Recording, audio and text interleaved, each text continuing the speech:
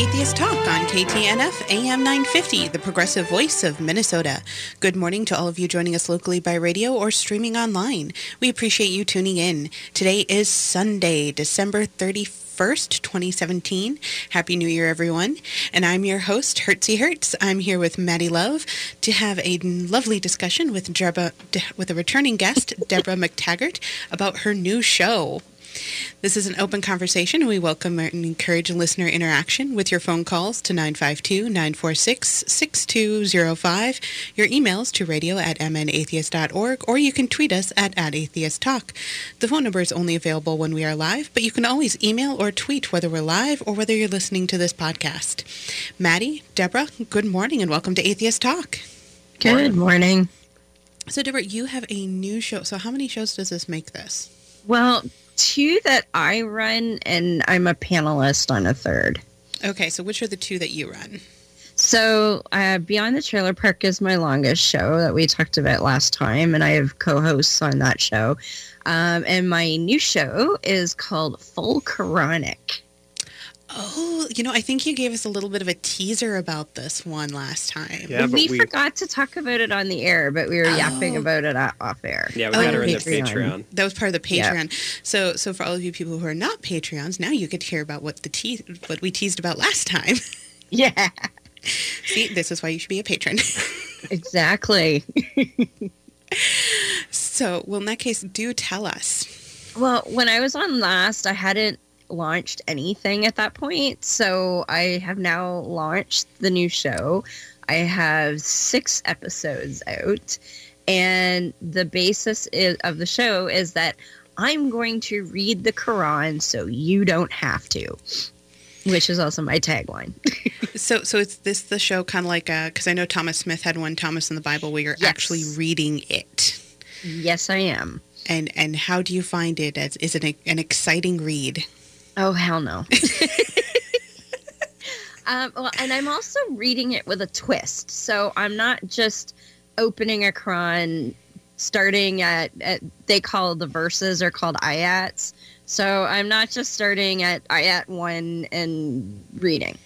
And the first couple episodes I don't read it at all. The first episode I go into a little bit about my background, and then I talk about Muhammad's life because he's kind of the source of all of this. So I thought it would be interesting to learn a little bit about him and what made him tick. And then the second episode, I talk about how the Quran came to be in the way that it is. And it was not kind of like the Bible, because the Bible, it changed in many, many ways over the centuries. And so did the Quran. And it originally was in a completely different order than what you would pick up a Quran and usually see today. So I found out what they call it the chronological order, because if you don't know, supposedly Muhammad would go into a cave and meditate and pray, and that's when the angel Gabriel started to visit him and give him revelations of the Quran. So what I'm doing is I'm reading this in the order in which Muhammad was supposedly had the Quran revealed to him. Interesting. I would wonder why they would mess around with it and change the order. Well, ostensibly, I haven't been able to find a really clear reason, other than there were a lot of different people involved with putting the Quran down on paper, because the culture at that time was very much an oral culture. Reciting large swaths of poetry was a mainstay of the culture at that time. So when it came to religious texts, they treated it very much like other literature, where it was memorized and recited and handed down verbally for many generations. And we all know how accurate that is. May I introduce you to the Nicene Creed, or the Nicene Exactly, group. Exactly. So, like, for instance, now the chapters, they call them ayats. And so the chapter 1 that you would go and see in the Quran right now was the 5th chapter that I read. And the first chapter that I read was chapter 96. So they just like threw out dominoes and said, all right, pick one. Well, and this is the way that Muhammad supposedly came and said, oh, here's the new verse. Oh, here's the new verse. That's the order in which he supposedly got them. But so my understanding is at some point someone decided that the Quran should be ordered roughly the longest chapter to the shortest chapter. That's odd. I would go the other way around. Except, knock the shorter ones off first. Yeah. You'd think, but chapter 1 is actually quite short, and then chapter 2 is super long. And then they sort of get shorter after that. And then, like, there's only 114 chapters in the whole Quran. And chapter 114 only had, like, maybe 5 verses tops. I don't recall off the top of my head, but wasn't that many. So, since you stated that it's supposed to be poetry and such, how do you find it as poetry in and of itself? Horrible. Well, now, caveat here, it's, of course, was written originally in Arabic, so maybe it sounds fabulous in Arabic. I don't know. And the Islamic tradition is that the Quran is the most perfect work of writing ever seen, and it's so perfect that no man could have written it, et cetera, which, baloney.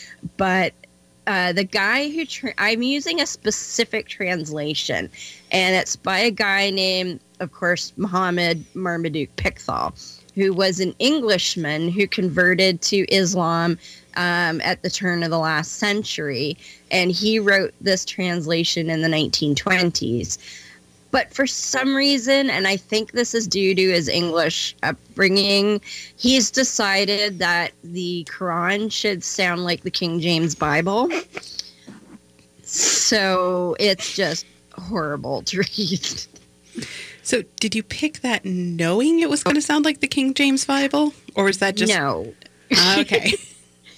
I picked the Pickthall translation because as far as translations go, it has the most respect and the least amount of criticism surrounding it.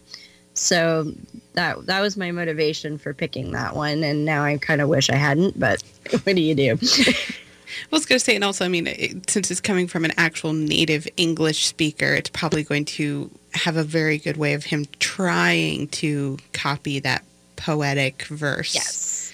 That's and some parts of it, you can see where he's going for it. Like, some parts of it are extremely repetitious.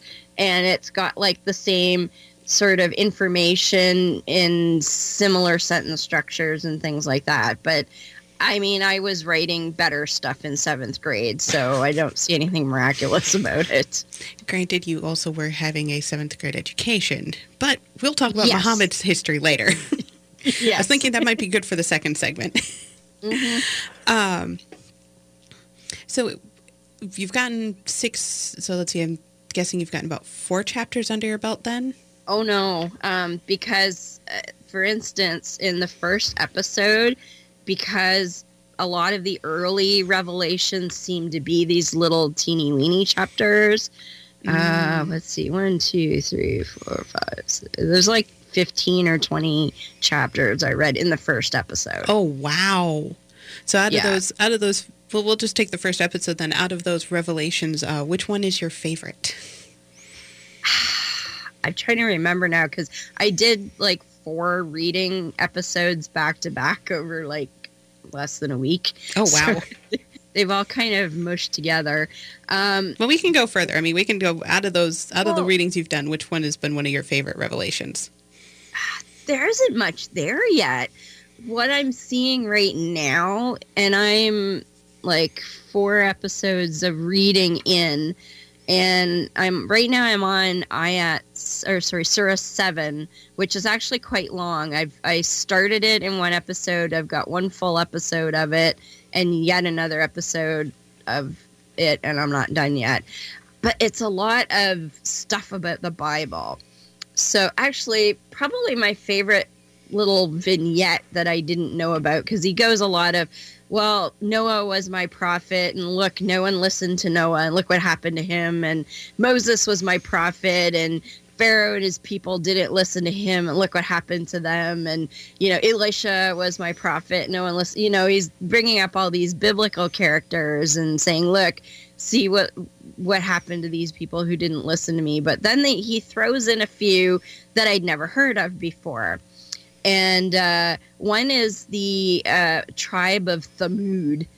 And the story, and he actually, in the little bit that I've read, he's already recounted the story twice. So there's loads of repetition in here. So I forget the guy's name, but there was a guy who was a prophet. I can't remember his name off the top of my head, but he took a camel to this tribe of Thamud. And Allah supposedly told the people of Thamud, hey, this guy that's my camel, and it's a she camel. She's got to drink from your fountain, share your water, because, like, that's my camel. And I guess the people of Thamud didn't like the idea of sharing with a camel, and they hamstrung the poor camel. All right, I'm going to have to pause you, and we will figure out what happens to this poor camel in just a moment. Okay. Please stay with us through the break. We'll return to Atheist Talk with our guest, Deborah McTaggart. I'm Hertzie Hertz, here with Maddie Love, and you're listening to AM 950 KTNF, the progressive voice of Minnesota.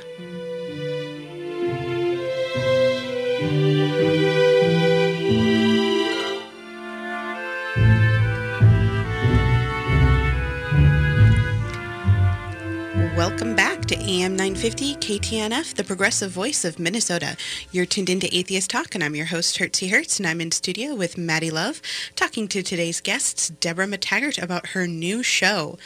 Before we get back, however, I want to remind everyone listening that immediately following the program, you can listen to American Atheist Viewpoint, an official production of the American Atheists. Please note, you can always catch American Atheist Viewpoint by subscribing to the podcast version in iTunes, Google Play, Stitcher, or the podcast player of your choice. As for the here and now, if you'd like to get involved in our conversation with Deborah McTaggart and Maddie Love, you can call us at 952-946-6205, email us at radio@mnatheist.org, or tweet us at @atheisttalk, or you can check out our Facebook page, Atheist Talk. Maddie, Deborah, welcome back. Now, Deborah, right before the break, you were talking about Joe Camel's sister. Yes, the she camel. Yes, I was going to say, you left me on pins and needles. I am so curious what happened to this camel. I'm actually thankful for the break, because it gave me a quick second to refresh my memory. And the messenger was Salih. So this guy Salih goes to the people of Thamud with the she camel that Allah says was his she camel. And they were supposed to share their water. Now, remember, this is desert culture, so sharing water is a big deal.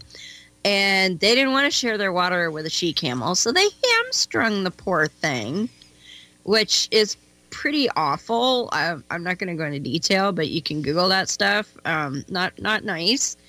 And so Allah got really mad, and he hit them with a big earthquake. Got it. Were they more upset that they'd had to share the water with a camel or a she camel? That they don't really go into. Now, I thought it was weird that they had to specify that it was a she camel. So I suspect that plays into it somewhere, but so far the Quran hasn't said anything about that. Yeah. I'm just picturing the movie Caddyshack with Bill Murray explaining how you could hamstring the judge, like, so his drop a few strokes off his game. I have not seen that movie yet. It's on the list. Oh, girl. I have a long list, okay? And I don't watch a lot of movies. I'm a little busy. All right. And hopefully I'll be busier soon. All right. So one of the things that you did on your show was you went through the life of Muhammad himself. Yes. And now in contrast, because there are people who argue the historicity, I can say this word, I swear, of Jesus, because we don't really have many records for him. Yes. Muhammad's a little bit different. Can you... Well, first of all, he's 1,400 years ahead of Jesus, which does help. Now, and I actually mentioned this on that part of the show because as far as Jesus goes, I'm very much in the mythicist camp. Muhammad, I've not delved into the actual documentation. I read 2 biographies about him. One was written by someone who is pretty pro-Islam, and the other was written by somebody who was very anti-Islam. So it sort of, got a sense of what was more likely to be accurate.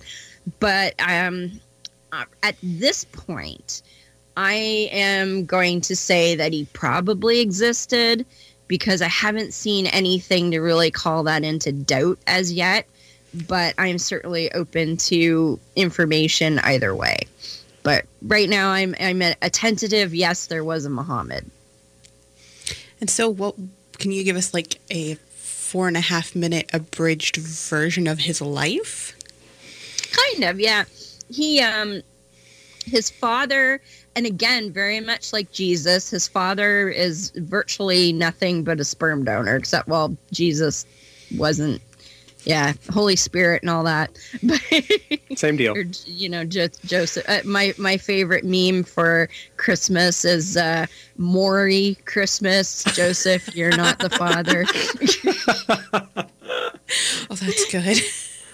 But, there's no doubt that Muhammad would, and again, because Islam does not make any supernatural claims about their messengers, and they say Jesus was just another messenger, so they don't go in for the whole immaculate conception kind of thing. So Muhammad had a real father, whose name was Abdullah, and he loved his wife and got married and whatever. But now they say that Abdullah had this ethereal glow about him, and everybody was, oh, that guy's destined for great things. But now get this, and you'll laugh. The minute he gets married and gets his wife pregnant, he loses his glow.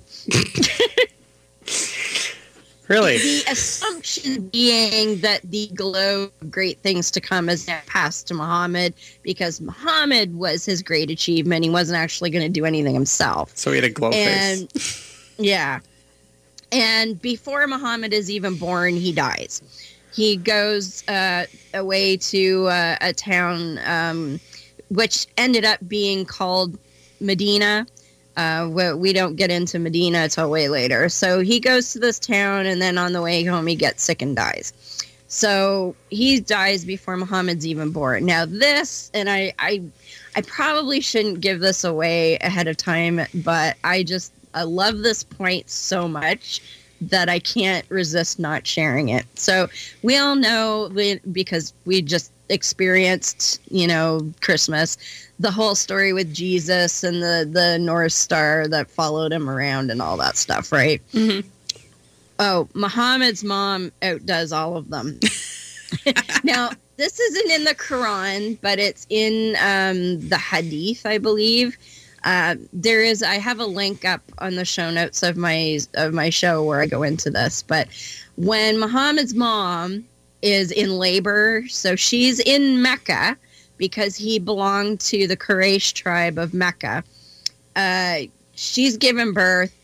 Her lady parts emit a light from Mecca that lights up the palaces of Syria.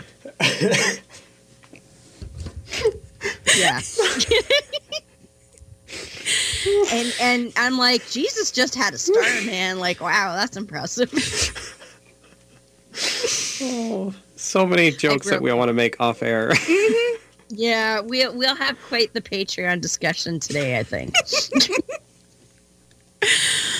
And now my point in the show was, okay, so obviously this is supposed to be the magnificent glow of Muhammad emitting forth. Yet when he's born, he doesn't glow. I'm like, she could have saved a ton on lamp oil, man. Like, what's up with that? Would have been hard to sleep, though, if you're Muhammad.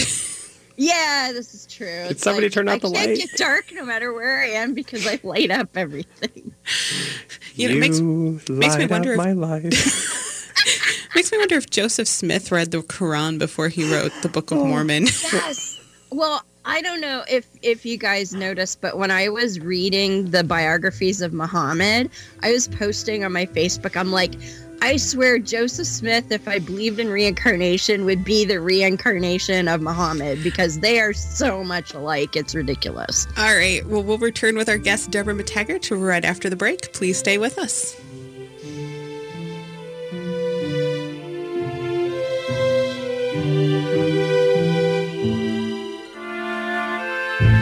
Thank you for tuning in to Atheist Talk on AM 950 KTNF. I'm your host, Hertzie Hertz, in studio with Maddie Love, and we're having what I would classify as a fascinating conversation with Deborah McTaggart from the, Quranic? Full Quranic. Full Quranic. Ah, dang it. I was close. But before we continue with this conversation, which will be our final segment with Deborah, there's a bit of housekeeping I need to attend to. Atheist Talk is produced by the funding from Minnesota Atheists and Cucumbers Restaurant in Edina, Minnesota. Please consider visiting our sponsors, and if you do, let them know that you appreciate and fully support their support of Atheist Talk. If you'd like to advertise on the program and help keep us on the air, you can contact us at radio@mnatheist.org. I also want to note that our group of dedicated volunteers and the generous donations of you, our listeners, you'll help keep Atheist Talk on the air and on podcast form. And we do want to thank our sustaining donor, August. Thank you, August. If you're able to help with a donation, please do so by visiting our Radio Fund page or at our Patreon at www.patreon.com/atheisttalk. Minnesota Atheist is a 501c3 tax-deductible organization, and we couldn't do the show without you, and we deeply appreciate your support. Music for Atheist Talk is by composer Brent Michael Davis and is used with permission. Please note all opinions are of the guest and host only and do not necessarily reflect those of Minnesota Atheist as an organization. As always, please check out the Minnesota Atheist website for podcasts of previous programs. You can browse articles, book reviews, and peruse the calendar of upcoming events. You can also sign up for the Atheist Weekly email. AWE will give you links to upcoming events and is a great way to stay connected with the community. If you enjoy the show and all Minnesota Atheist has to offer, please consider becoming a member of Minnesota Atheist while you're on the website. The membership has some great perks. Check out how on the website. And with all this relevant and very useful information out of the way, let's get back to our conversation with Deborah McTaggart. You got through that quick again. I know. Practice. At some point, I should record this so that I can just press play. That would be a good idea. All right, but so we do have a call, but I do want to see if we can finish up Muhammad's story real quick. So not long after he's born, it's the tradition that they send, because the Quraysh tribe are the ruling tribe of Mecca, they send their babies off to Bedouin tribes to be wet nursed and raised up until they're weaned. Not sure why, but that's what they do. So he gets sent off, and the family that he's sent to says that they had such good fortune when Muhammad was with them, they didn't want to give him back right away. So they kept him till he was about 5 or 6. He goes back with his mom. Mom takes him to see his father's grave, and then not long after, she gets sick and dies.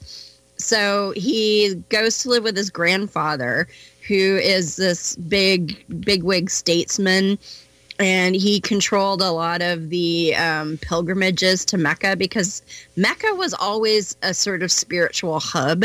And the big black cube thing called the Kaaba, that used to be the center of all of the polytheistic religions. So they had lots of idols and multiple gods, whatever. And he stays with him for 2 years, and Grandpa dies, and then he goes to live with his uncle, and he stays with his uncle and works for his uncle, does some merchanting, was a shepherd for a while. And then he meets his first wife, who was actually several years older than him and a wealthy widow called Khadijah. And he marries Khadijah, and they do really well in, I don't know what what their product was per se, but they were merchants, did pretty well. And when he was in his early 40s is when he started getting these revelations in the cave. And he came out and said, look, I'm hearing voices. This isn't good. And his wife took him to a cousin who was actually a Coptic Christian. And the Christian's like, oh, that's a sign from God, right? And so once somebody told him he was a prophet, he was like, oh, well, of course. And he does his prophet thing, seeing visions in the cave for another 20-some years. He gathers up all of his followers. He starts Islam. Collects wives, of course, because, prophet has to have more than, one wife. Khadijah dies, and then he marries his famous wife, Aisha, who, as we all know, was 6 years old at the time. And that's a whole other ball of wax, which we probably don't have enough time for. No. And he does all of that as a prophet. The people in Mecca get mad at him and his followers, kick him out. They go to Medina, who like them. They amass an army over 5 or 6 years. They go back, take over Mecca without any bloodshed. They just kind of go, whoa, that's a lot of people. Okay, we're Muslims now.